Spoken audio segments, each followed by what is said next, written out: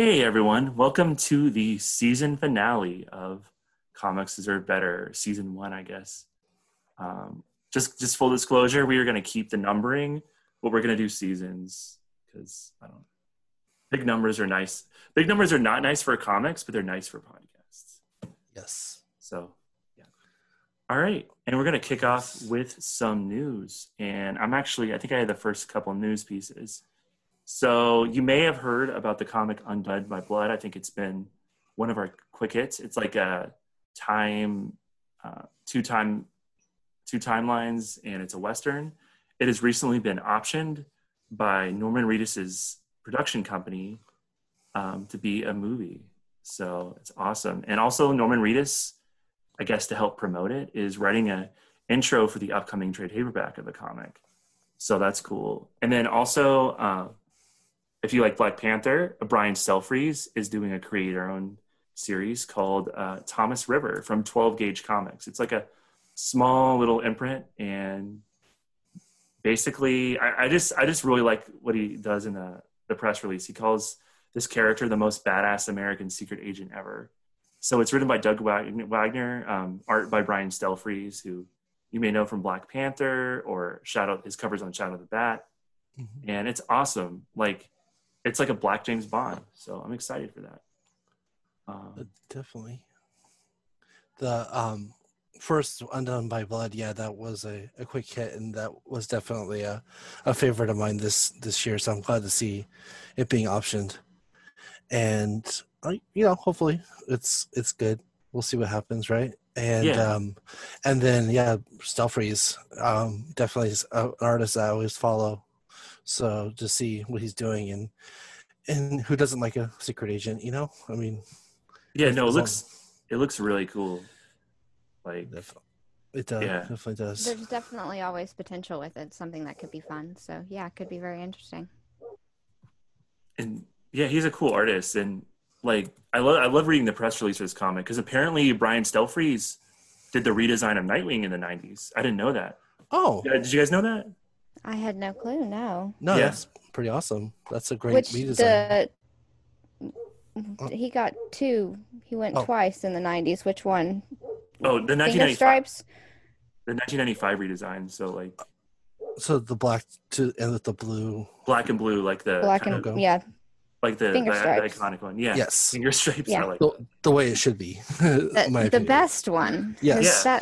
His best one after long neckline, which is also his best one. Disco Nightwing. Disco Nightwing's a great one with definitely. the yellow. That's Love also a good one. The collar.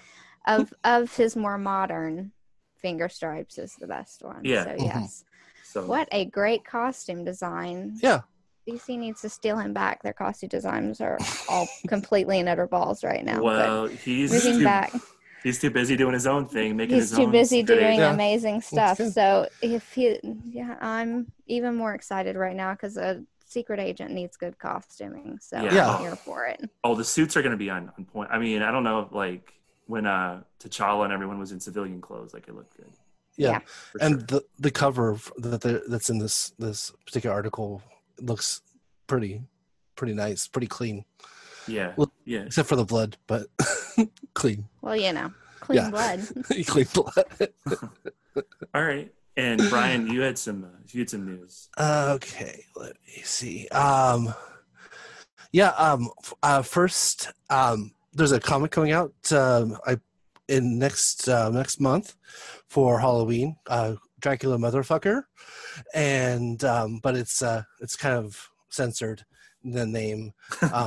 It's a Mother F blank blank Kerr, and it is going to be it's Erica Henderson's drawing it. It's Alex DeCampi is writing it. It's essentially a horror / blaxploitation novel. Looks like it's going to be a lot of fun. There's actually a special cover. The reason why I'm bringing it up today, drawn by Yuko Shinizu, and it is. I mean, the Erica Henderson cover is wonderful, but this is like a work of art. It's beautiful. and it's available at certain comic book stores both via mail and going in person. So Escape Pod Comics is where I'm getting my copy. It's also coming signed, has a book plate on the inside cover that is signed by both DeCampi and Henderson. So definitely something for shelves and for to have and cherish. Yeah, it really looks really cool. I like vampires, and I like grindhouse exploitation movies. So it was just right up my alley. And I like both of them very much. So yeah, I'm totally on board. Plus horror comics. So yeah, Erica Henderson's like so good. I mean, it's kind of, she can do YA stuff. She can do like violent, like was it Assassination? Assassination's great. Yeah.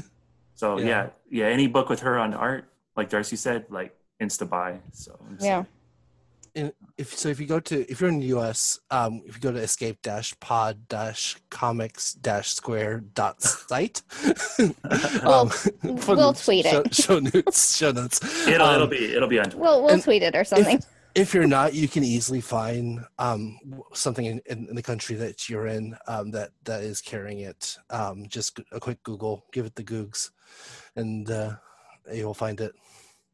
Cool. What's some other news? What else is going on? Well, two endings.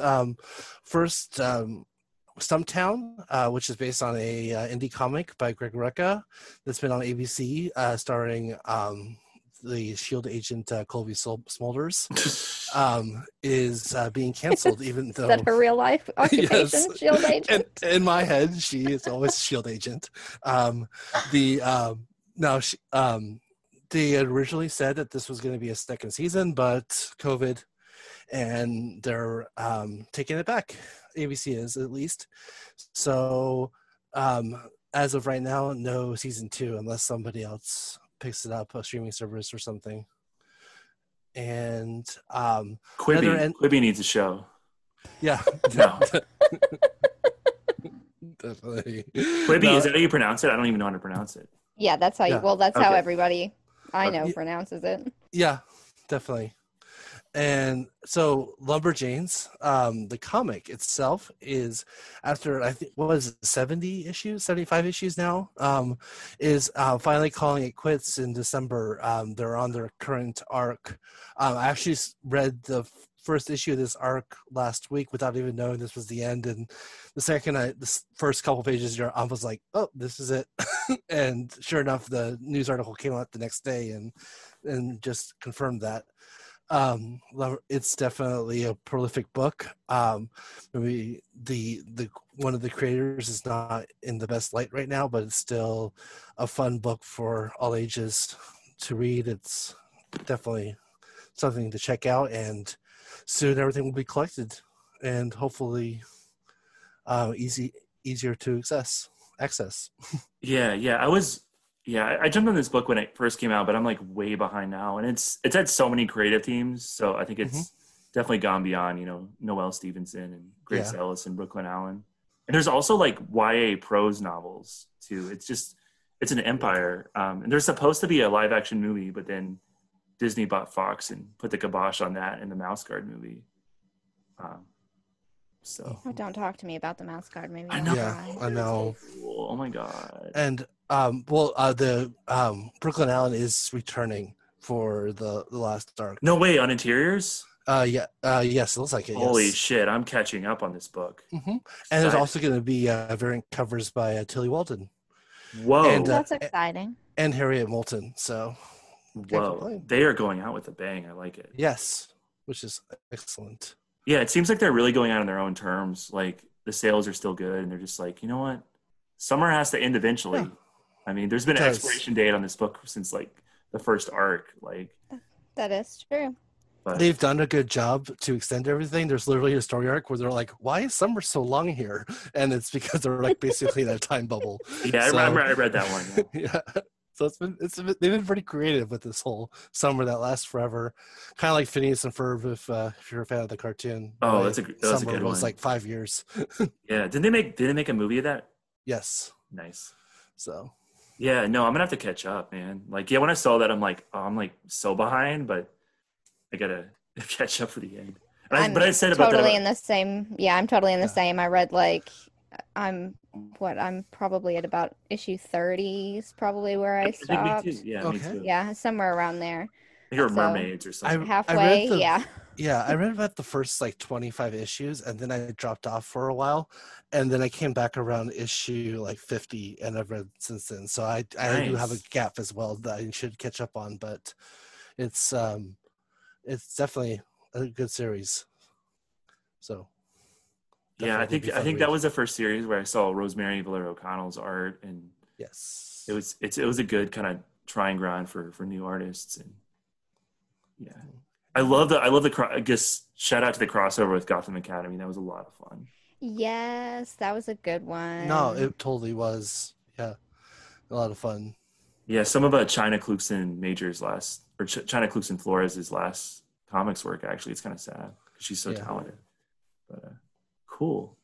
All right, so yeah, some kind of sad news, some kind of cool news, but I mean that's comics, right? Mm-hmm. Yeah. But honestly, I think Lumberjanes is just going out on its own volition, its own thing. So I'm happy. Cool. So our main course this week is it was Darcy's pick, but I actually wanted to check out this for a while. I remember the Kickstarter. I think I was a broke grad student when it came out, so I didn't contribute to it. Sorry. It's called Corpus, a comic anthology of bodily ailments. It was edited by Nadia Shamus, and it's kind of a perfect example of the graphic medicine genre. It's a genre that talks about either mental health or physical health issues through comics, and it's really awesome. And I'm a little biased because I had this great professor in grad school who graphic medicine is his thing. He runs the graphic medicine blog. Honestly, I'm just going to shout him out. Shout out to Matt in Massachusetts for being, yeah. So Darcy, why did you kind of pick this book for our finale? Curious. Well, I picked it because we decided anthologies might be a cool idea. We talked about the idea of breaking up anthologies for season finales, and this is the one I like the best, so that's why I picked this one. But why I picked it as something to support is I have epilepsy. I've had epilepsy since I was 15 years old, and so when this popped up on Kickstarter, popped up on Twitter for Kickstarter, it was something I was incredibly fascinated with because I have a bodily ailment, a significant one that I've struggled with for quite a while, more than half of my life now. And so just the very idea fascinated me, and I wanted to see how other people talked about their bodily ailments, and I wanted to see if anybody covered mine. So tossed it out there, and I picked it up, and the whole thing is just amazing. I suggest anybody find it wherever you can find it and read it because it's beautiful, heartbreaking in spots, hilarious in spots, well worth a read. Yeah, lots of different art styles, lots of cool creators, really good indie creators, folks I've seen at cons, and then people who I'm not familiar with, and I'm like, fuck, I'm following y'all on Instagram now. What are you working on? So it's good.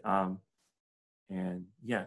So how this episode is structured, if you know the book, scrolling down in the notes, it's the anthology is it's divided into 3 parts: physical, mental, and medical.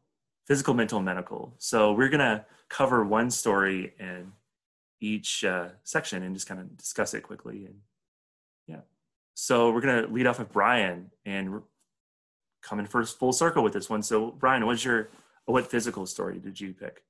The one I picked was Sheehan Core, and is the artist and the writer, and it's called Double Double. And I actually picked this one besides me being a big fan of the In and Out Double Double. Represent, yes. I am 6 years since I've had one. Wow. Yeah. Well, I am I suffer from double vision, and this is what this story is about, is basically kind of going through life not being able to see everything clearly and kind of just dealing with it and like becoming used to it. Like, basically I've been severely nearsighted, plus I had double vision since I've been born. My double vision has been corrected, but when I'm tired or when or I can actually sometimes control it, can make one of my eyes go out of whack and see two of everything. And my perception, the difference between my left eye and my right eye are a lot more severe than most people. So when the second I started seeing that this was about nearsightedness, and besides also the fact that it was, the writer and artist of our first episode subject, I wanted to definitely do this story, and definitely very relatable. Fortunately, what they have is correctable by surgery, but at the same time, I mean, the idea of someone poking around on your eye nerves is kind of scary. I know that's always considered one of the biggest horror topics is eyeballs. So Yeah. Injury to eye motif that got EC Comics out of business. Mm-hmm. So therefore, even if it's someone trying to heal your eye, the fact that they're meddling around with that is creepy. And so you do a really good job drawing nerve endings and also making everything kind of blurry and double vision, like the way that they see the world. And so very relatable, and also borderline, body horror. So it was very interesting. Yeah, I really like Double Double. That's one of my favorite, not just because it's Shingen core, but it's like almost incredibly poetic. There's a lot of repetition done in it, which just kind of, double double. There's repetition of the words. It's a really good comic. Plus it's Shingen core, and I'm just inclined to love it because I'm incredibly biased. Yeah, and they bring that wonderful color pencil style, and I love, and the writing is good too. Like I love their use of metaphor, like a doctor being like a mechanic, and just trying to work out, how they're feeling using like metaphors and using their body as like something like an inanimate object, like an automobile, and and then just I mean they get you in that comic on that first panel of like the two burgers, and exactly.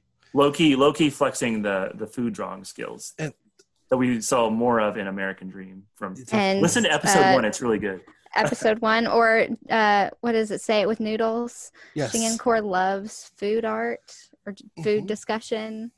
If you like Double Double, go read more Shingen core. The mechanical thing. Also, for those who are very familiar with In-N-Out, a lot of people eat it in their car. Yeah. So the fact that the car motif is there, it makes sense. Exactly. Nice. For us, who don't live in California and just visit there to see old friends, like just you hit the airport, you hit In-N-Out, you hit the 5, like that's it. Yeah, cool. So Darcy, you go ahead. Sorry. I was just gonna say, I have to disagree though. I definitely get the double animal style. So, you're one of those. Yes, I am. Yeah, no. Okay, sorry. I'm surprised Darcy hasn't been like Whataburger's the shit. Whataburger is the shit, but yeah, it's like spicy ketchup. It's a Texas California battle. Oh my god. Well, it got bought by, what was it, Chicago? So Oh. We're in mourning at the moment. Oh, I didn't know that. I'm sorry. Yeah, it's a whole thing. It sucks. And the food quality's gone down? Nah, it's still great. It's just the no longer Texas. It's just we're trying to figure things out. All right. So, Darcy, what was your pick for this category for physical? I picked Carpe Libertas by Kendall Atkins and Paige Furby. It is the kind of what I was looking for when I bought this. It's about seizures. It's about a young girl who was diagnosed with a seizure disorder as a child, and I kind of hate it. It's kind of my least favorite comic in the book, because she's diagnosed with a seizure disorder. She's kind of told what I was told as a kid when I was diagnosed with a seizure disorder. You know, like, this is a thing, it's going to affect your life, blah blah blah blah. But she decides at one point in her life that, hey, I don't need to take medicine anymore. Let me stop taking medicine. Her doctors are like, no, you need to keep taking medicine. But she insists, and she stops taking her medicine, and she finds out she's cured. And, you know, I did that, and I wasn't, and I'm still not, and I still have seizures. But she was cured, and I hate it because I'm incredibly jealous of her. Because that's not fair, and I'm super, super happy for her, and it's an incredibly petty thing I have because the art's incredible and it's a wonderful story, but I'm a horrible, bitter, terrible person, and I kind of hate it. Well, it's totally understandable and justifiable, in all honesty. Yeah, it was just, for me, a very funny thing going into this book, looking for a certain story. Like, I was looking for something about a seizure disorder or epilepsy, and I find it, and it's the one like, oh, I was cured of my seizure disorder of epilepsy, and I'm like, no. Oh, it sucks. It kind of did. And it kind of just goes away. I mean, yeah, it's definitely a good commentary on medicine, and sometimes it's just your body heals itself, and sometimes it doesn't. But and I mean, there's really good commentary in there about, I think, about the way you feel about your own body and doctors not accepting it, because you have all these doctors saying, no, you're wrong, no, you're wrong, no, you're wrong. And she's like, listen, this is my body. I feel how I feel. Exactly. And there's that contradiction there. And anyone who's had a chronic disorder dealing with a doctor knows what that's like. It's a huge problem with, like, women with endometriosis and stuff that are especially going to male doctors, have this problem constantly. But, you know, again, I was coming here, I'm going to feel this connection with somebody. Oh, a seizure disorder one. Yay. And then she ends with no seizure disorder. And I'm like, damn it. Yeah, I didn't get better. The big happy ending, the big. Exactly. Big it kind of felt, there's like this, oh God, what is it? I'm trying to think. What's that saying everybody says? You know, like, pull through. You're not your disorder, kind of thing. You're not your disability. those bullshit memes you see. Yeah, kind of like those bright-sided total people. And I'm like, you know what? But I kind of am. The first thing I do when I wake up in the morning, I have to take my medicine. This is really a big part of me. Leave me alone with your bullshit happy stuff, you know? Or like when they say like nature is the best therapy or some crap. Yeah, kind of. Yeah, exactly. For some, it's not. For some people might be able to handle that. That helps some people, but you know what? If I don't take my medicine, I have seizures. Leave me the heck alone. Yeah, you know what those people remind me of? They remind me of, like, back in, like, the 19th century, like in England. They're like, oh, go to the seashore. It'll clear everything up with your illness. Like those kind of people. I'm like, that's a really great accent you have. The salty, I don't know why. The salty air will cure. Well, and sending the people with respiratory problems in the 1800s to the desert, saying, oh yeah, that'll clear you up. Well, especially if you're in, in London or like one of the big industrial places, like, obviously, like, with all the smoke in the air. Yeah. Just a couple things Darcy was saying about doctors and not believing their patients. Someone that's extremely close to me has fibromyalgia, and since it's a nerve disorder, that you can't like see it, and you can't, and so they had basically almost gotten to drag out fights with doctors telling them, oh, you're fine, it's just all mental. And it's like, no, it's not. I know, it's like I'm in pain. My aunt has fibromyalgia. It's a huge problem. And then with me, I actually have a spinal degenerative disorder, and the idea of not taking your medicine is sometimes so great. It's like, oh, I don't have to deal with this anymore. I've been feeling better for like the last 2 or 3 months. Like, I don't need to take my medicine. And then, you might skip a day and all of a sudden it's like, well, yeah, I felt good because I was taking my medicine. Right. It's like, and then everything kind of comes back. So you try to trick yourself. Yeah. No, it was the medicine. Yeah. Yeah. So it's just, I'll deal with my liver damage when I'm older. Yeah. Pretty much. I'm gonna have to. So. Yeah. So the one I chose for body, for physical was There's a Monster in My Studio by Ryan Cady and Philip Sevi. Full disclosure, I know these guys. They're cool. I like their work and I like them as people as well. But this one, like, it's kind of like an old school black and white 9-panel grid depiction of the horrors of drawing a monthly comic. And I think I connected this a lot because I'm a huge fan of the comic The Wicked and the Divine, and there were big delays towards the end of the series because Jamie McKelvey had just destroyed his wrist, destroyed his body drawing this monthly comic.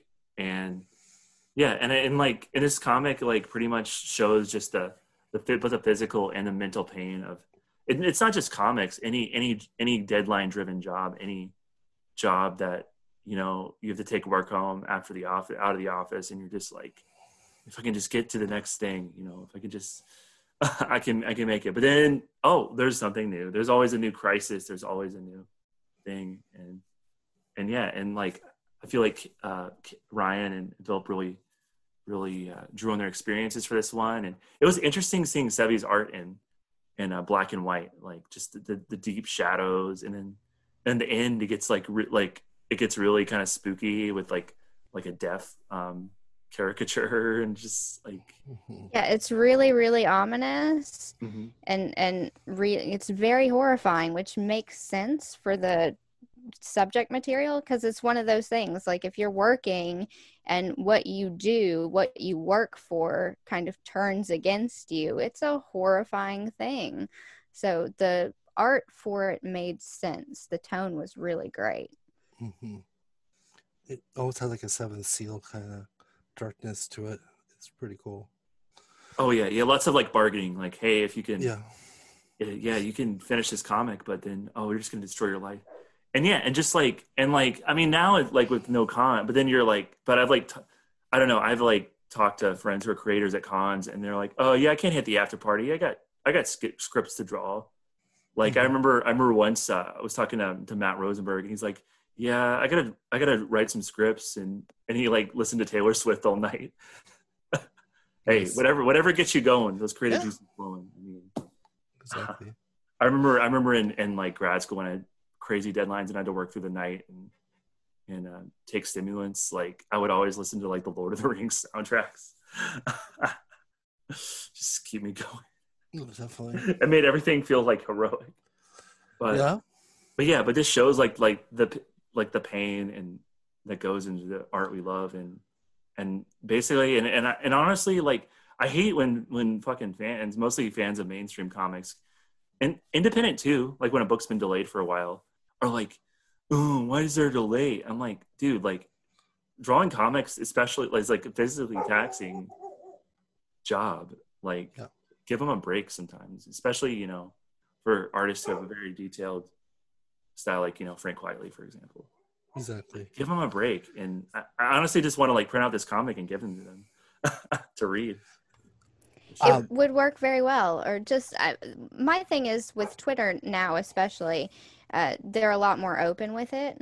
Like it's something they pass around to one another, especially the people who've been working for a long time have been passing around advice to younger artists of ways to take care of themselves so they don't, get in that situation. I see that a whole lot, and it's good advice, not just for artists, but for anyone, like working long periods of time with your hands.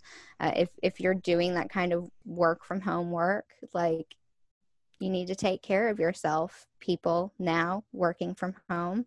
If you're not working at an office that's got furniture that takes care of you, make sure you're taking care of yourself. Yeah, I mean, it's something I did when I started working from home. I got an actual desk, none of this, leftover table from Goodwill crap, and I got an actual chair. I got a gamer chair because I feel like I know it's only gamers, but like I did too.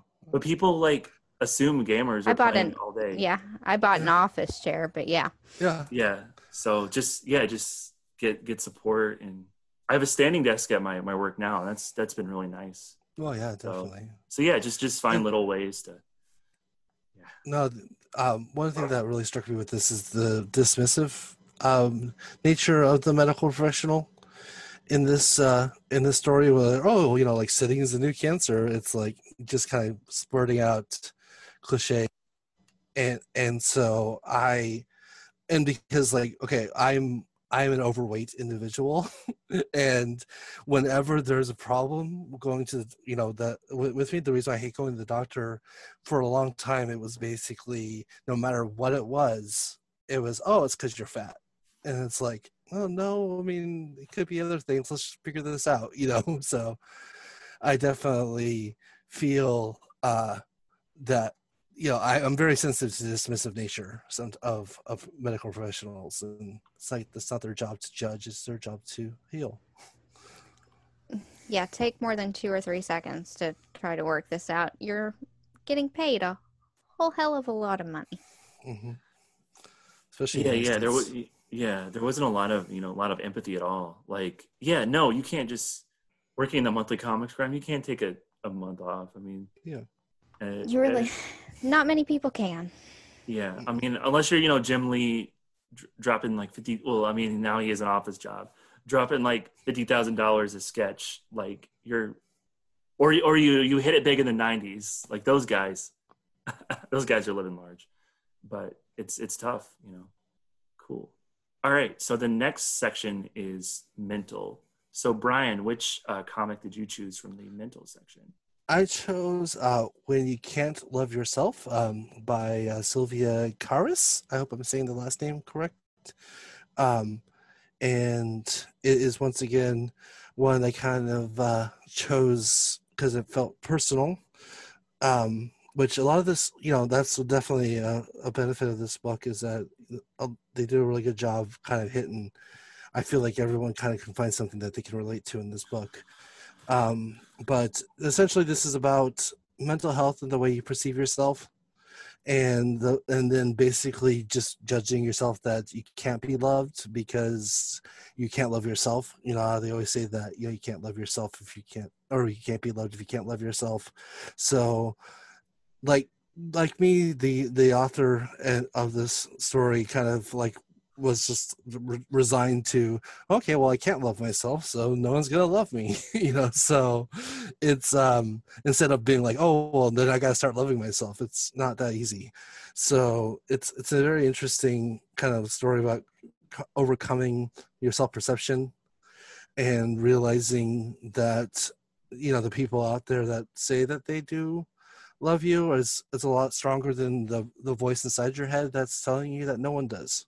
So it's definitely a very interesting story. Yeah, it's one of my favorites. Like the cartooning in it, the little heart that's all like, not for you, bye, is like one of my favorite little parts in the entire book. I had that as my icon on Facebook for like forever. Oh yeah, that's where that's from, huh? That's where that's from. Wow. Yeah. It's one of those things that really resonates. It's a simple concept, but it's this feeling of it's really, really hard to accept yourself, but it's something you have to do if you want other people to accept you. It's an accurate feeling, and it's an accurate representation of that feeling. I think it's a really well done comic. Yeah, Caris's art is just really iconic. It's just, I feel like anyone can connect to it. It's really simple, but just really strong message, and gets her point across really well. Yes, it does. Yeah, like, because I think it's one reason, like one strength of graphic medicine and why it's becoming like a growing movement, not just in comics, but also in, the healthcare field, is that it just gets how people feel about themselves across so succinctly. And yeah. All right. So Darcy, what was your pick for Mental? I did Destiny New York New Rules by Pat Shand, Ryan Best, and Jim Campbell. It's kind of a sidestep from Pat Shand's regular comic Destiny New York, which is an ongoing comic that you can get like on Comixology. It's a really great comic about kind of a magical girl thing. Go get it. It's wonderful. Like it's 50 cents an issue digitally. It's fun. Nice. Have at it. This, however, is the story of one of those characters, Logan. She has OCD, basically a version of OCD, and she's kind of going through her history with it. As an adult, she is moving in with her girlfriend, who's also her girlfriend in the regular series. And as she's doing this move-in, going through her anxiety, she keeps flashing back to different periods where she is dealing with her OCD and how other people reacted to it. And now she's wondering how her current girlfriend's going to react to it. And in the past, other people haven't reacted quite so well, but her current girlfriend reacts quite well, like accepts her regardless of it. And I myself, again, kind of like Brian, I was picking things that related quite well to me. I have trichotillomania, so I pull out my hair, which is a fantastic thing to do, nice and fun and very relatable. Not weird at all. It has lots of other things that I don't like to talk about because it creeps people out, so I won't. But OCD tendencies are a lot of times very hard to talk about because people don't necessarily understand, but they're incredibly manageable. And I really like this comic because it shows a manageable form of OCD. And it's not like you see a lot of times on television where it's this terrible angsty thing that like overcomes your entire life and you can't live with it and everything's awful and blah. Like, you know, people who have obsessive compulsive tendencies do for the most part find ways to manage those tendencies. You kind of have to get through everyday life. And she has, you know, she gets through her life managing her OCD just like most of us do. And so I really like it. The art's fantastic. It looks exactly like it does in the main comic. It's very kind of clean, fine lines, very beautiful characters, and black and white. Cool. I love the shading. Yeah, is the usual comic, is it in black and white? Yes, it is. Oh, nice. This was actually my favorite of the ones that we all chose. It's definitely, once again, you know, really, I have a manageable OCD, and it's very similar to the character, to Logan in this book. Yeah. Or the story, and where especially as a child, I've had to basically check every single door and every window, even though we lived in a relatively safe neighborhood, before I went to sleep, and I had to do it in a certain order. And if I didn't do it in a certain order, then everyone was going to get murdered in their sleep. So it's just definitely very relatable. Yeah, and once you figure that out and everybody around you, you know, has it, you just do it and you do it. It's, you know, my trick is very mild. I don't pull out my eyelashes, thank God. That would be, you know, I can't imagine that level of it's a little bit harder. I know some people who do that and that's more difficult to struggle with, but I pull out other things that I won't talk about. And, you know, it's, you know, it's a struggle. It's the thing we deal with and we manage. And we just, when you have OCD tendencies, you take it in, you do what you do, and you keep going. And that's what Logan does in this comic. She does what she does, and her girlfriend says, I'm not gonna, you know, if you need something from me, I can do that. If you need me not to enable you, I won't do that. Just tell me what you need and we'll take care of it. And that, like, affirmations, fantastic. And I really enjoyed it. Yeah. It wasn't angsty and terrible. It was just what she needed to hear. And I thought that was fantastic. Yeah, it's pretty like kind of even keel because you were talking about earlier, like when I feel like on like TV, especially when they talk about OCD, they just like blow it up and they like do the dramatic music with the minor tone. But this, they just use like a simple grid, which I think is really effective storytelling for her compulsions. And then I just like the way the characters are drawn, just like normal kind of pretty people, I guess. Kind of they are very pretty people. That is one of the kind of standouts in Destiny New York. Everybody is really pretty. Yeah, I want to check it out because like I mentioned McKelvey earlier. I need my like pretty people in comics fix. So. Yeah, it's got some McKelvey feel to it. Everybody's got McKelvey, and they're very pretty. Yeah, you probably like it. I've got some of it. I think they're all the children of Nagel. Nagel the great graphic artist. Duran Duran covers. Everyone like they all come from Nagel. He's like their daddy. Yeah, one day I just realized that. I'm like, yeah. Anyone who could draw good fashion is all right by me. For sure. There we go. Yeah. I know, like that's one thing I like about contemporary comics. I feel like they actually care about that.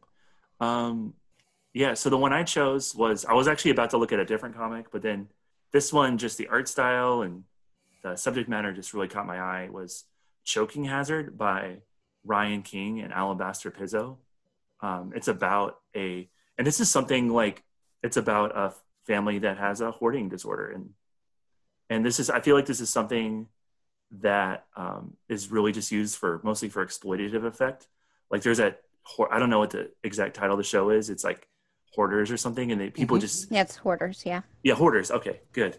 Like, I think there might be like Extreme Hoarders. I don't know, but Probably. they just put them on TV to gawk at.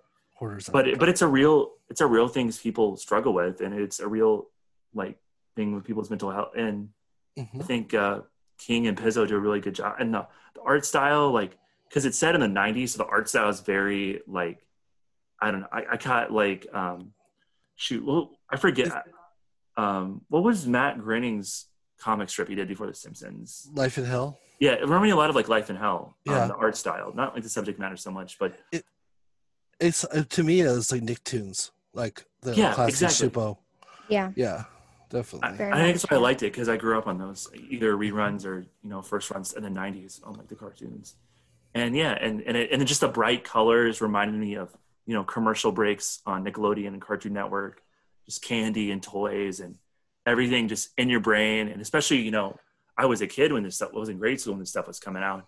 It just like makes you like compulsively want to buy the things, even though the things are just things. They're gonna be, and in a lot of the time they wouldn't even live up to the hype.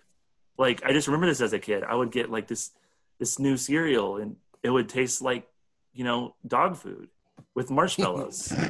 Like, it would not live up to the hype in the commercial. And honestly, like, I don't consider myself a hoarder, but I definitely like if you leave me unattended in like a bookstore or something, I'll be just like, I'll come out with a stack.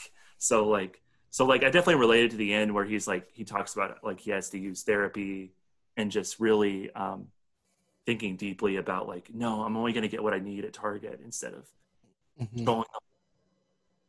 And it did a really good job of showing a connection between like the way society is set up and then like his own mental state. And Alabaster Pizzo's art's amazing. I think I followed them on like Instagram instantly after I read this book. So yeah. Well, anyone who has been a fan of comics for any amount of time, I think, has to have a little bit of hoarder in them, just a tiny bit, and has to be a little bit afraid of it inside of them, just a little tiny bit, because the comics industry encourages it so much and pushes it so much. You don't put out a comic with 27 variant covers without encouraging people to hoard. Yes. You don't exist in the 90s without encouraging people to hoard.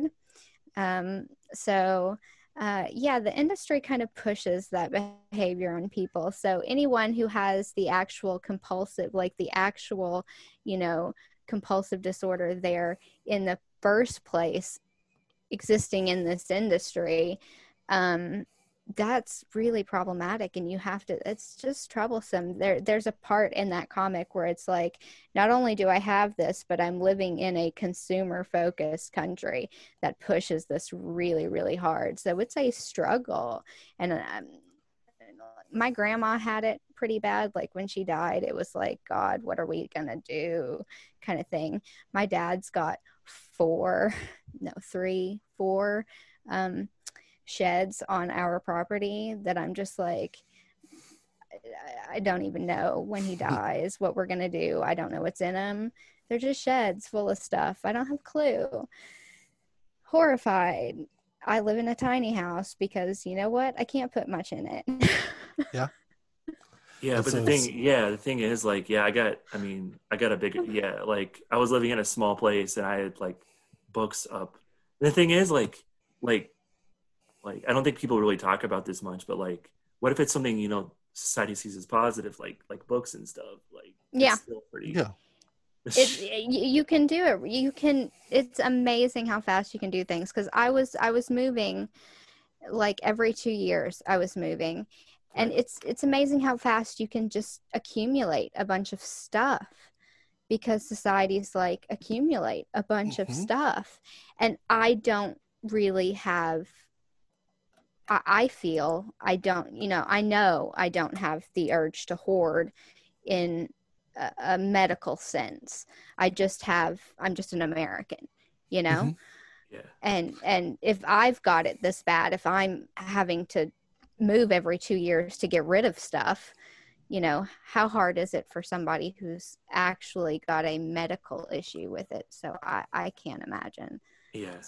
No, and I'm the same way. It's definitely conditioning. It's not like a medical situation, but like that one full page in the beginning of the story where it's like, gotta catch them all and each sold separately, and it's like all these like possessive like slogans. It's like, oh yeah, I can kind of see why maybe Yeah. I do want to get all of the this wave of action figures, or or all these Right. Yeah. comics. It's crazy. It was like, I mean, and that stuff was going on when I, like, my brain was still developing and I was just so susceptible. And it's just like, and like now I can be, but then it'll just like, yeah. I mean, now I feel like I can say no to things sometimes, but then I just, like, I don't know, I get in a low place and, like, I was like, need to go shopping. Oh, stress shopping, retail therapy. Yeah. Oh, that's the best and the worst at the same time. Because now you're an adult and you have the money to do it. Mm-hmm. Yeah. Just look at my T-shirt collection. That's ever growing. Yeah, listeners, you should really see our group chats. It's like it's always us, like, hey, this cool thing's coming out. Should we get it or not? And it always turns into like some cycle of enablement. Yep. Yes. The answer is always yes. Yeah. No, because it's usually generally. I mean, we have good taste. I mean, definitely. Okay, so speaking of good taste, so we're gonna go to the final category of the anthology, medical. So I like this one a lot too. So Brian, what did you choose for medical? Thinking About Death, The Normal Amount by Ken Lowry and Jesse Jordan. I liked this one a lot because it definitely plays. In fact, it's an anthology, so whenever there's multiple stories, and and so you're always looking for the beginning and the ending of a story. Like either you can tell by artwork or literally says end or or it says like has the title and a name. This one starts out with no title at all, and 2 pages in it says end, because it's the end of and then it does it again and with a completely different coloring style, so it's almost like it throws you off that you're reading different stories. But then you realize when the third part of the story comes in is that the reason why it says end at the end of these first 2 stories is because it's essentially the narrator contemplating what exactly death is, the ultimate end, So it's, and then they're contemplating it with basically death themselves, Yeah. who is basically kind of like a boss sort of, or like or some kind of executive, which was really interesting, and whose face slowly morphs from a human face to a skull Yeah, during the this last entire panel, time. Yeah, and which is really interesting. And then kind of trying to negotiate with the inevitable and not knowing what it is, and essentially asking for help, and death themselves says there is no help. Like you just gotta deal with it. Like that's just what happens to everybody. Yeah, this is a really good comic to end the collection on. It's just so ominous, but it's like, it's reality though. And I got, and this is definitely a compliment. I got Day Tripper vibes from this one. Yeah, that's I hate that I'm exactly. plugging previous episodes of the show, but Yeah. I don't know. No, it's kind of like a little mini day tripper. It's Yeah. like you build up and it's like you die, and then it's like, oh yeah, everybody dies. Congratulations. Yeah, exactly. Yeah, and really good metaphors for, like, I love the roller coaster one because Yes. I haven't been on a roller coaster in ages, but I really liked the wheat, that you meet people and you separate from people. You meet people and you're like lost with people, and I liked that. I liked the being together in the wheat. Yeah. That was my favorite one. Because like with roller coasters, like, you're waiting in line for hours for this super cool experience, and then it's over. And then, I mean, it's life, I guess. Oops. And yeah, and then with the wheat, it's I mean, literally, like there's not a lot of times where you intentionally cut ties with someone. It's just people drift in and out of your life, and that is life. And essentially, when they drift away, they're effectively dead to you. I mean, that's kind of morbid to say, but it's like they're no longer part of you or part of your life. So. Right. And even with like things like social media and stuff, like people will just not be on that, or, have a different name. Or they just become ghosts on social media. Like you're not really interacting with them. You're reminded of them, because they're there. Yeah, no, it's crazy. Like I had this kid I played with in grade school because on Facebook, like when someone's account isn't active, he's just hanging out there, little gray guy. Like who knows what he's up to now. Yeah. Gray guy with the circle head. It's just like yeah. Yep. But yeah, it's like, and it reminds me a lot of that. Like it was kind of overused meme of like one day you and your friends played together for the last time, and no one. Oh yeah. And it's just like it's like that, but just on the biggest scale. So the last hug, essentially. Yeah, it's like it's like wild. And then like I don't know, like I'm like, man, like what is my last week gonna be? And I know it's like stupid stuff. It's just like, but no, at the same time, it really isn't, because but at the same time, it's like it's something to think about and care about. But at the same time, it's like you can't think and care about it all the time, or you're just going to be obsessed with dying and, excuse the cliche, instead of living. Yeah. So. Which is okay. It's books like this. It's about it's like all those different ends, but then at the end, it's just like it's a thing. We're all going to go through it. Just it's going to happen. Don't worry about it. But yeah, those are awesome. I mean, shoot, they went out on a really good, thought-provoking, great art note. Like, wow. Sure. So Darcy, what was your pick for this category? Definitely not anything quite as deep, but kind of, maybe. Yeah. Trouble at the Henderson Household by Fred Kennedy and Sue Lee. It's the funniest one, I think, in the entire book. It is a bunch of viruses sitting at a dinner table. You know that they are boy and girl viruses based on whether or not they are wearing bow tie, either a bow tie or a hair bow. Hair bow because they don't have hair, but you get the point. And they're sitting at a dinner table complaining about how hot it is getting. And so it's like a metaphor for global warming, but the globe is the body and the body is dying.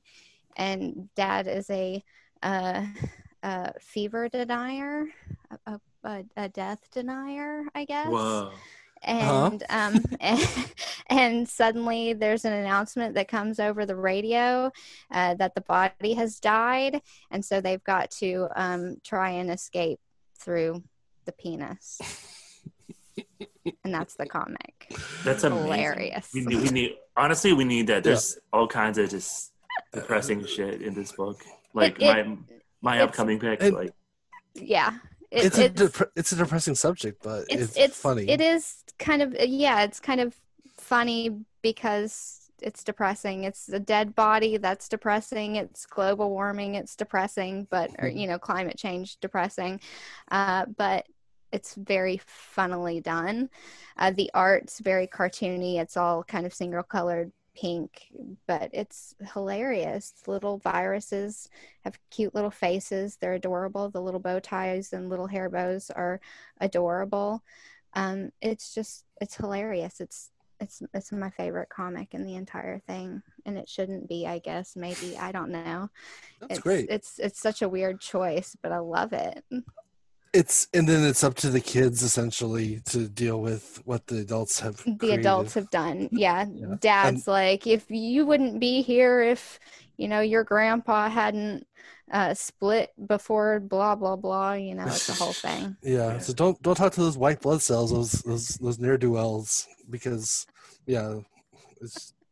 it's a conversation I've heard multiple times in my own household. Right. Growing up, and I'm not a germ. Neither are they. So it's very generational. It's very they're talking about it's been so many hours, the temperature's going up. It's not at all subtle, but it's not supposed to be. Because it's them who's causing it, and it's and oh no, it's not us, and this is normal. It has nothing to do with us. It's how it's supposed to be. Nothing's gonna change. People are a virus, right? Yellow skies over a city is normal, and it's like sure, whatever you say. Yeah, exactly. I love it. Yeah. The art reminded me a lot of like Adventure Time, but like more fucked up. So yeah. I think Sue Lee might have. I think she's done some stuff on those. So that would have been a good. If this was its own comic, like on the cover, it's like Adventure Time, but more fucked up. I think a lot of people would get it. I mean, that's true. No, definitely. Yeah. So mine. Speaking of Adventure Time, mine was Cast Heel by Holly Aitchison and Morgan Perry. I know these ladies from going to the Boom booth from Twitter, and then from going to the Boom booth at cons. And I didn't know they did comics, and apparently did, and they're really good. I like this one a lot. It's basically the story of an MMO guild, I guess.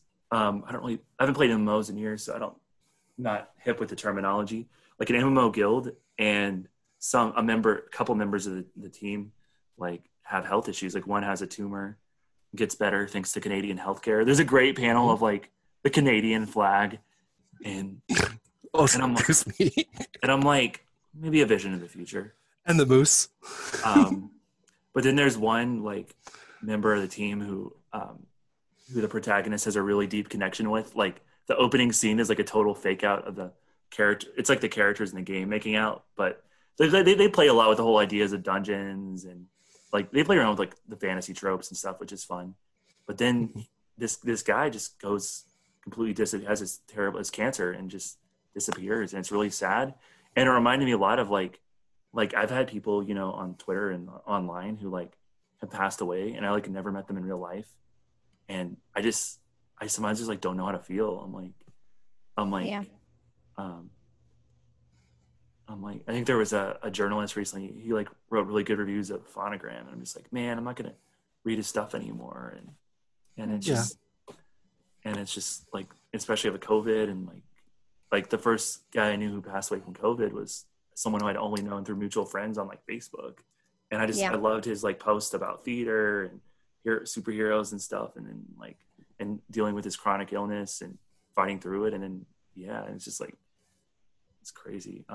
Again, the art's super good. It's like this kind of fantasy style from Morgan Perry. like kind of like old school, like Yeah. This is, and the shading style is very much like 90s, late 90s Daniel Klaus, like black and white with a little blue tinge. With the blue. Color. Yeah, it looks Yeah. really beautiful. I really Mhm. liked it a lot. the Ghost World And- palette. Yeah. Yes, exactly. I think anyone who plays MMOs and spends any time in that has that same sort of feeling where you kind of build up this family and then you like lose people and you wonder where they went. But if you know, if they were sick or if they did have something go on in their lives, it's like, you know, did they die? What happened to them? And even more now, like when somebody drops out, it's like COVID. Was it COVID? Yeah. You know, so it's like right now, that's even worse. Anybody that disappears off Twitter for any amount of time now or disappears off yeah. Facebook for any amount of time, I Right. just get terrified. Exactly. Yeah. I mean, unless they're like a total sex pest. I mean, it's like what happened? Like, what's going on? Sorry, I'm too much with Yeah. experiences, and I'm not. And it's not the people you even think No. of, like the famous. It's smaller fish in the pond of No, comics no. creeps. I understand completely. I I was talking more like friend people, not, Yeah. Not just not like comics people. But yeah. Yeah, but it's kind of, but like comics people are my friends. Like, oops, I've been doing this since I'm like 19 years old, and like I feel like I grew up with these people, and it's like, it's like, Yeah. it's crazy. And what a lot of people, I mean, our generations, definitely we grew up have, you know, that some previous generations didn't have, which is like having friends that we've never met in person, and they're equally as good friends as those that you see in person. You know, sometimes even better. You know, like sometimes your best friends are the ones you've never met, you know, in person. And so, but then at the same time, it's just so easy for them just to disappear and absolutely for sure. No idea what happened. Yeah, you could be really close and then really just like separate, and you're like, what the hell happened? And yeah, it's good. And I think Holly and Morgan really get it, and the nature of online like friendships. And yeah, it was really well done. I really liked it. It was a great comic. Yeah, and you really, I mean, it's a short story, but you could really kind of get the dynamic of the party and everything, and just use a great visual shorthand from the first page, which was hilarious. Because at first I'm like, I think this is like a fantasy MMO D&D kind of thing, and I'm like, is it BDSM? But then I'm like, oh no, like this isn't Sunstone, bro. The wrong kind of dungeon. Yeah, as they say. That was pretty good. Yeah, that was a great line for sure. Yeah. And then the last line, of the comic, you know, there's a certain bitter irony of spending years healing someone and never knowing if they survived. It's like, yeah. Like that kind of hit hard, especially since I'm usually a healer in those kind of games. So it's like, yeah, that's true. I want to heal you both in real life and in the game.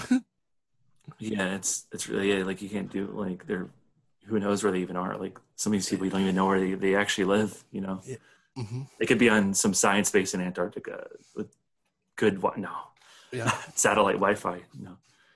So did you guys have any last thoughts on the Corpus Anthology as a whole, or?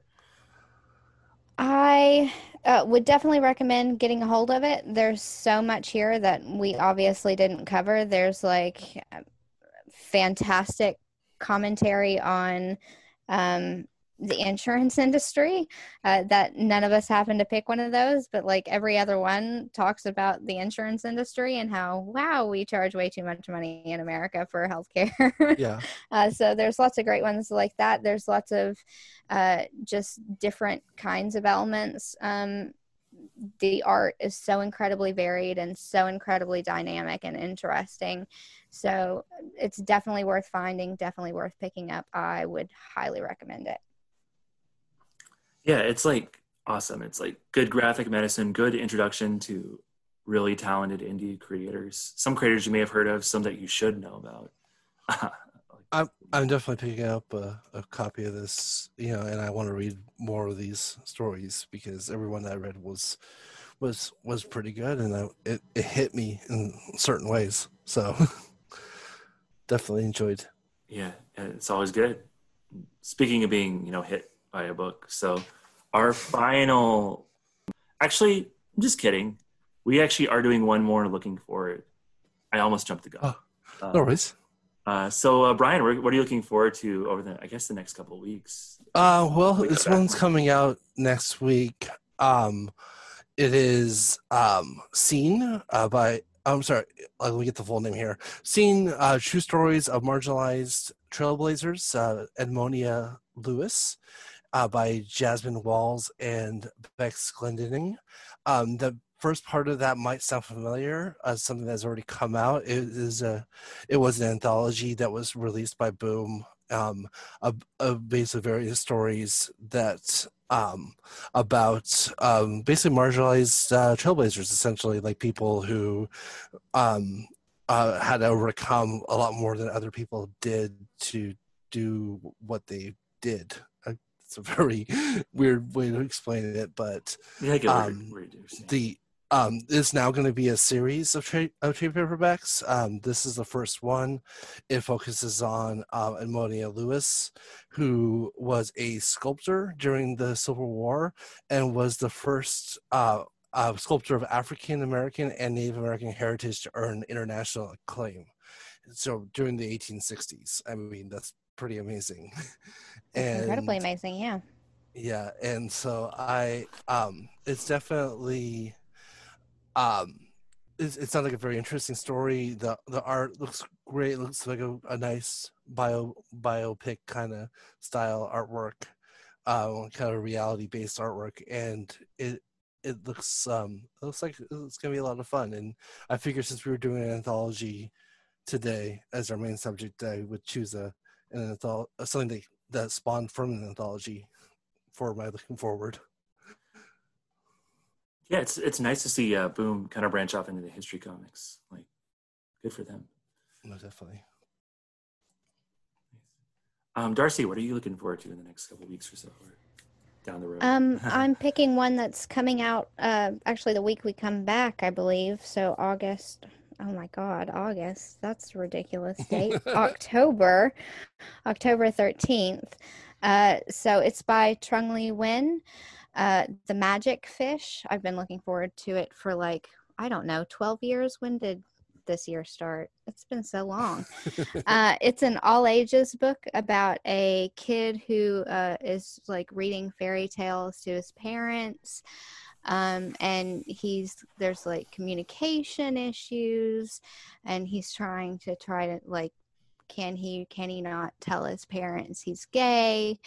And I don't know if you follow him or Trungles. I fucking love Trungles. Trungles is an artist.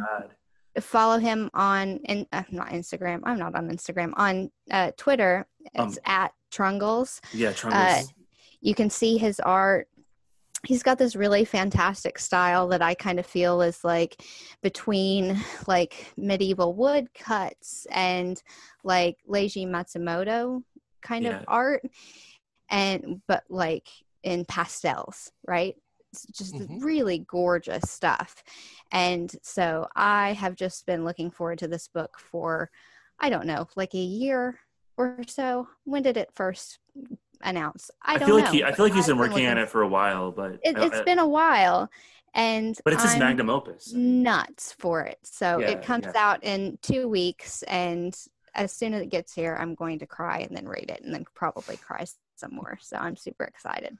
It looks amazing. Probably should cover it in the pocket. Yeah, I love Trungles a lot. I met him at FlameCon, and he's like the king of fairy. He did a Beauty and the Beast serial, I think, for a romance anthology a few years back, and I just love his style so much, and his way of depicting queerness through comics, and reminds you a lot of Aubrey Beardsley, who was a gay artist, turn of the century. He was a really famous artist, but I know him from his illustrations, super gay illustrations for the King Arthur children's stories that Roger Lancelin Green did, and he is just like, you know, the spiritual descendant of that, and it's so good. So I'm excited. Like, Trungles is amazing. Mhm. Always here to hype up Trungles. I like the color work. that I'm Very looking great at color work. now. Yeah. And amazing chickens. Very Yeah. adorable chickens. Yeah, he does it all for sure. So yeah, my pick also comes out in October. It's Commanders in Crisis by Steve Orlando and Davide Tento. It's an image book, and basically like, this is Steve Orlando just cutting loose and getting to do crazy epic superhero crossover stuff his way. There's the multiverse, there's crises, obviously, multicultural cast of characters. I've read an early copy. I don't want to spoil anything, but it's like it does multicultural characters in a way that is organic and not like focus grouped. And that first issue is great, but it's really only, from what I've seen, like the notes Steve's done, it's only touching the surface of this world, and I'm excited. And it does a good job of, like, you know, really high, crazy stakes, really weird, crazy fight scenes, you know, from Tinto, and also just like you get like a little insights into the characters' personal lives, for sure. And also, if you really want, and also Dan DiDio writes the foreword, which is kind of funny, like, crack me up, like. Really? That's where he popped up. No, it's like it's I don't know, like it's kind of, it's like the intro is kind of like a middle finger to DC for not letting him spread his wings. Mhm. Mm. I know I know people that name is very loaded for some people. Yeah. Yeah. but it like but it's good. It's like it's him. I love Scott, or I not Scott. Jesus Steve Orlando. Christ, Steve. that's why his name is loaded for me. Fucking Scott Lobdell, but Steve Orlando, I love ridiculously. He's amazing. He's but great. DiDio left fucking Lobdell on. Oh, okay, I don't want to talk about it. Yeah. Yeah. Well, he just writes the forward. If you want, you can even skip the forward. I would definitely skip the forward. Rip it out. know. But it's cool, and it's like, and it's kind of, I don't know. It was a really interesting choice. Like, I didn't expect it. It was just like, that's how we're gonna start things off. Yeah. But he's off the leash, and it's great, and it's like why I do this podcast. Like, it's nice to see creators, you know, off the leash doing what, because Steve, I mean, if you've read any of Steve's, like, Midnight or even like JLA, Milk War, like, he just has a passion and just an encyclopedic knowledge of these characters and world building, and it's so cool seeing him build his own world, and incorporating some of the themes from. He's like, a lot of people are like, Scott Snyder is Grant Morrison's like descendant, his heir. I'm like, I think it's Steve Orlando. I mean, come on. and Gerard Way a little bit, but I really enjoyed his Martian Manhunter run. yeah, That was a lot of fun. Like you said, it was immense knowledge of the character that he was writing. So yeah, and then took him different directions. right. And that, I think, yeah, and there's a lot of that in Commanders in Crisis. It's this expansive, crazy world, but also just, you get, you know, to see, you know, what the character makes the characters tick, their little quirks, and it's fun. And like, the costume design is really, it's like action figure ready costume design. You could see some of the influences in the different costumes, but it's not too close. So yeah, I like it a lot. It's like, it's a really good, like, just, I'm really skeptical about, you know, I'm not the biggest Valiant fan. Like, I'm really skeptical about, you know, third party superhero universes, but this is like, I think this is a good one. This is like hopefully it'll end up like an Invincible or an Astro City or something, or a Black Hammer. Would you say this is his Black Hammer? It's different. Okay. And also, like, there's only been one issue, so I don't even know. Yeah. And it's only scratching the surface. Like, so I'm gonna definitely, you know, collect this in singles for sure, but I'm just gonna sit back and enjoy the ride. Yeah. All right. So after our earlier false start, we're gonna end with a really cute, fun segment that's going to probably take like 2 seconds. So this segment is called Our Favorite Comic of the Season. So just to have some quick ground rules, we're only considering the 10 main courses this season. So we've talked a lot of books through quick hits and looking forwards, but those are ineligible. So on the count, this is going to be weird. It'll probably break the sound quality, but whatever, I don't care. So on the count of 3, we're going to say at the same time, we're going to say our favorite comics this season. Ready? All right. 1, 2, 3. Laura Dean keeps breaking up Day with me. Tripper. The American Dream. Wow, we all You're had different terrible ones. at that. You were What? so late. I'm so sorry. Well, because okay, like complete 100%. Like look Didn't behind want to the break veil. the sound. with me, I was fighting myself between Day Tripper and The American Dream, I and understand. I was You're like, waiting for okay, me. if someone was going to say the other one, I was going to say the other one. Like Cool. So Honestly, I think that was actually like my top 3 that I was thinking of. Those are. I all night waffled between Day Tripper and American Dream and Laura Dean. Yeah, those are my top 3. those are my top 3 as well. So definitely. Yeah, wow. But Day Tripper came out on top for me. But at least you guys can make decisions on like. Yeah. If Day Tripper had been gay, I would have picked it, but over Laura Dean. I think the reason I picked Day Tripper was, you know what? I'm not entirely sure. I think it was just overall, it felt more moving. I think it felt more powerful to me. And it's really well structured, and hey, there's a whole episode you can listen to us talk about Day Tripper. Yeah. Exactly. It's a lot of fun. Yeah, Day Tripper is honestly like one of those comics that I would give to anyone, to like even people who don't even know read comics. I would just like give it to them because it's just that good, and that it's easy to get into, well structured, characters you can connect to, and just the narrative. Yeah, it's amazing. We talked about this for a whole episode. So Yes, we did. I'm a big believer of adding through omission, and the fact that I didn't bring up a Beatles reference during the Day Tripper episode is amazing to me. Yeah, cool. So yeah, those are our favorite comics. So definitely listen to those episodes because we'll be happy during them. Mm-hmm. For sure. Accurate. Yeah. All right. So one last time, Brian, where can folks find you online? Well, you can find me on Instagram at Brian or Brygen _CB, and on Twitter is Brygen2814. That's BRAIJIN, and I've been doing this is my second week of the 2-sentence reviews, which are exactly that. And this week I did 3 more books, which were Finger Guns #5, Catwoman #25, and last was wow, my brain just went blank there.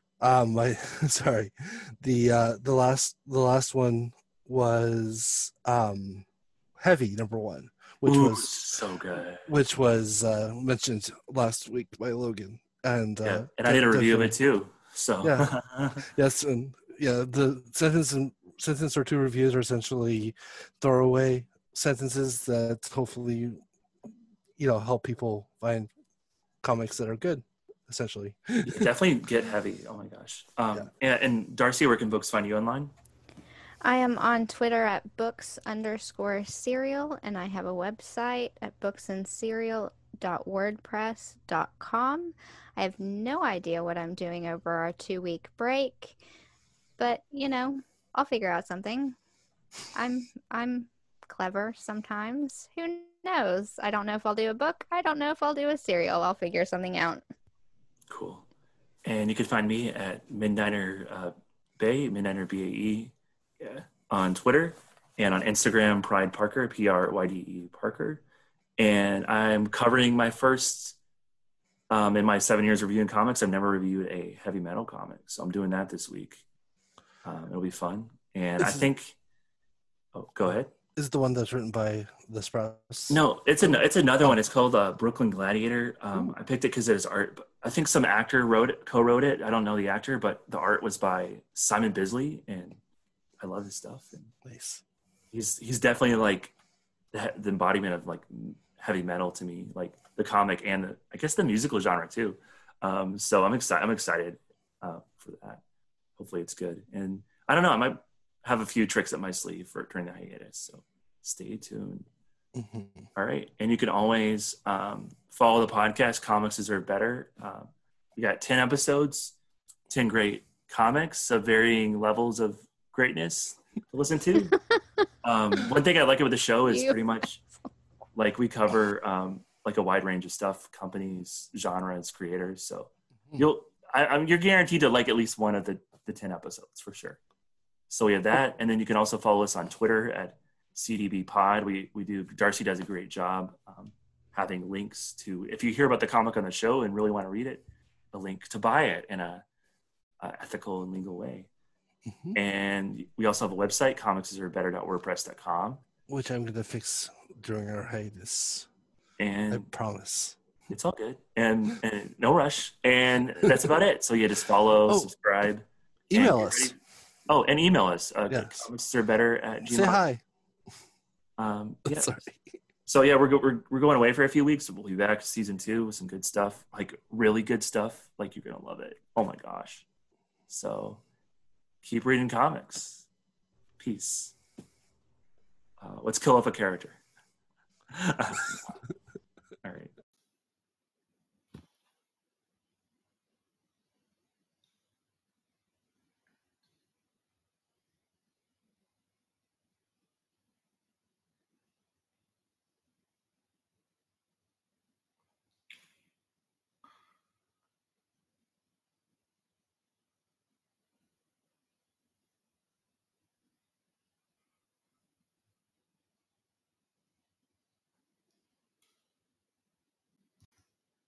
It can't rain all the time.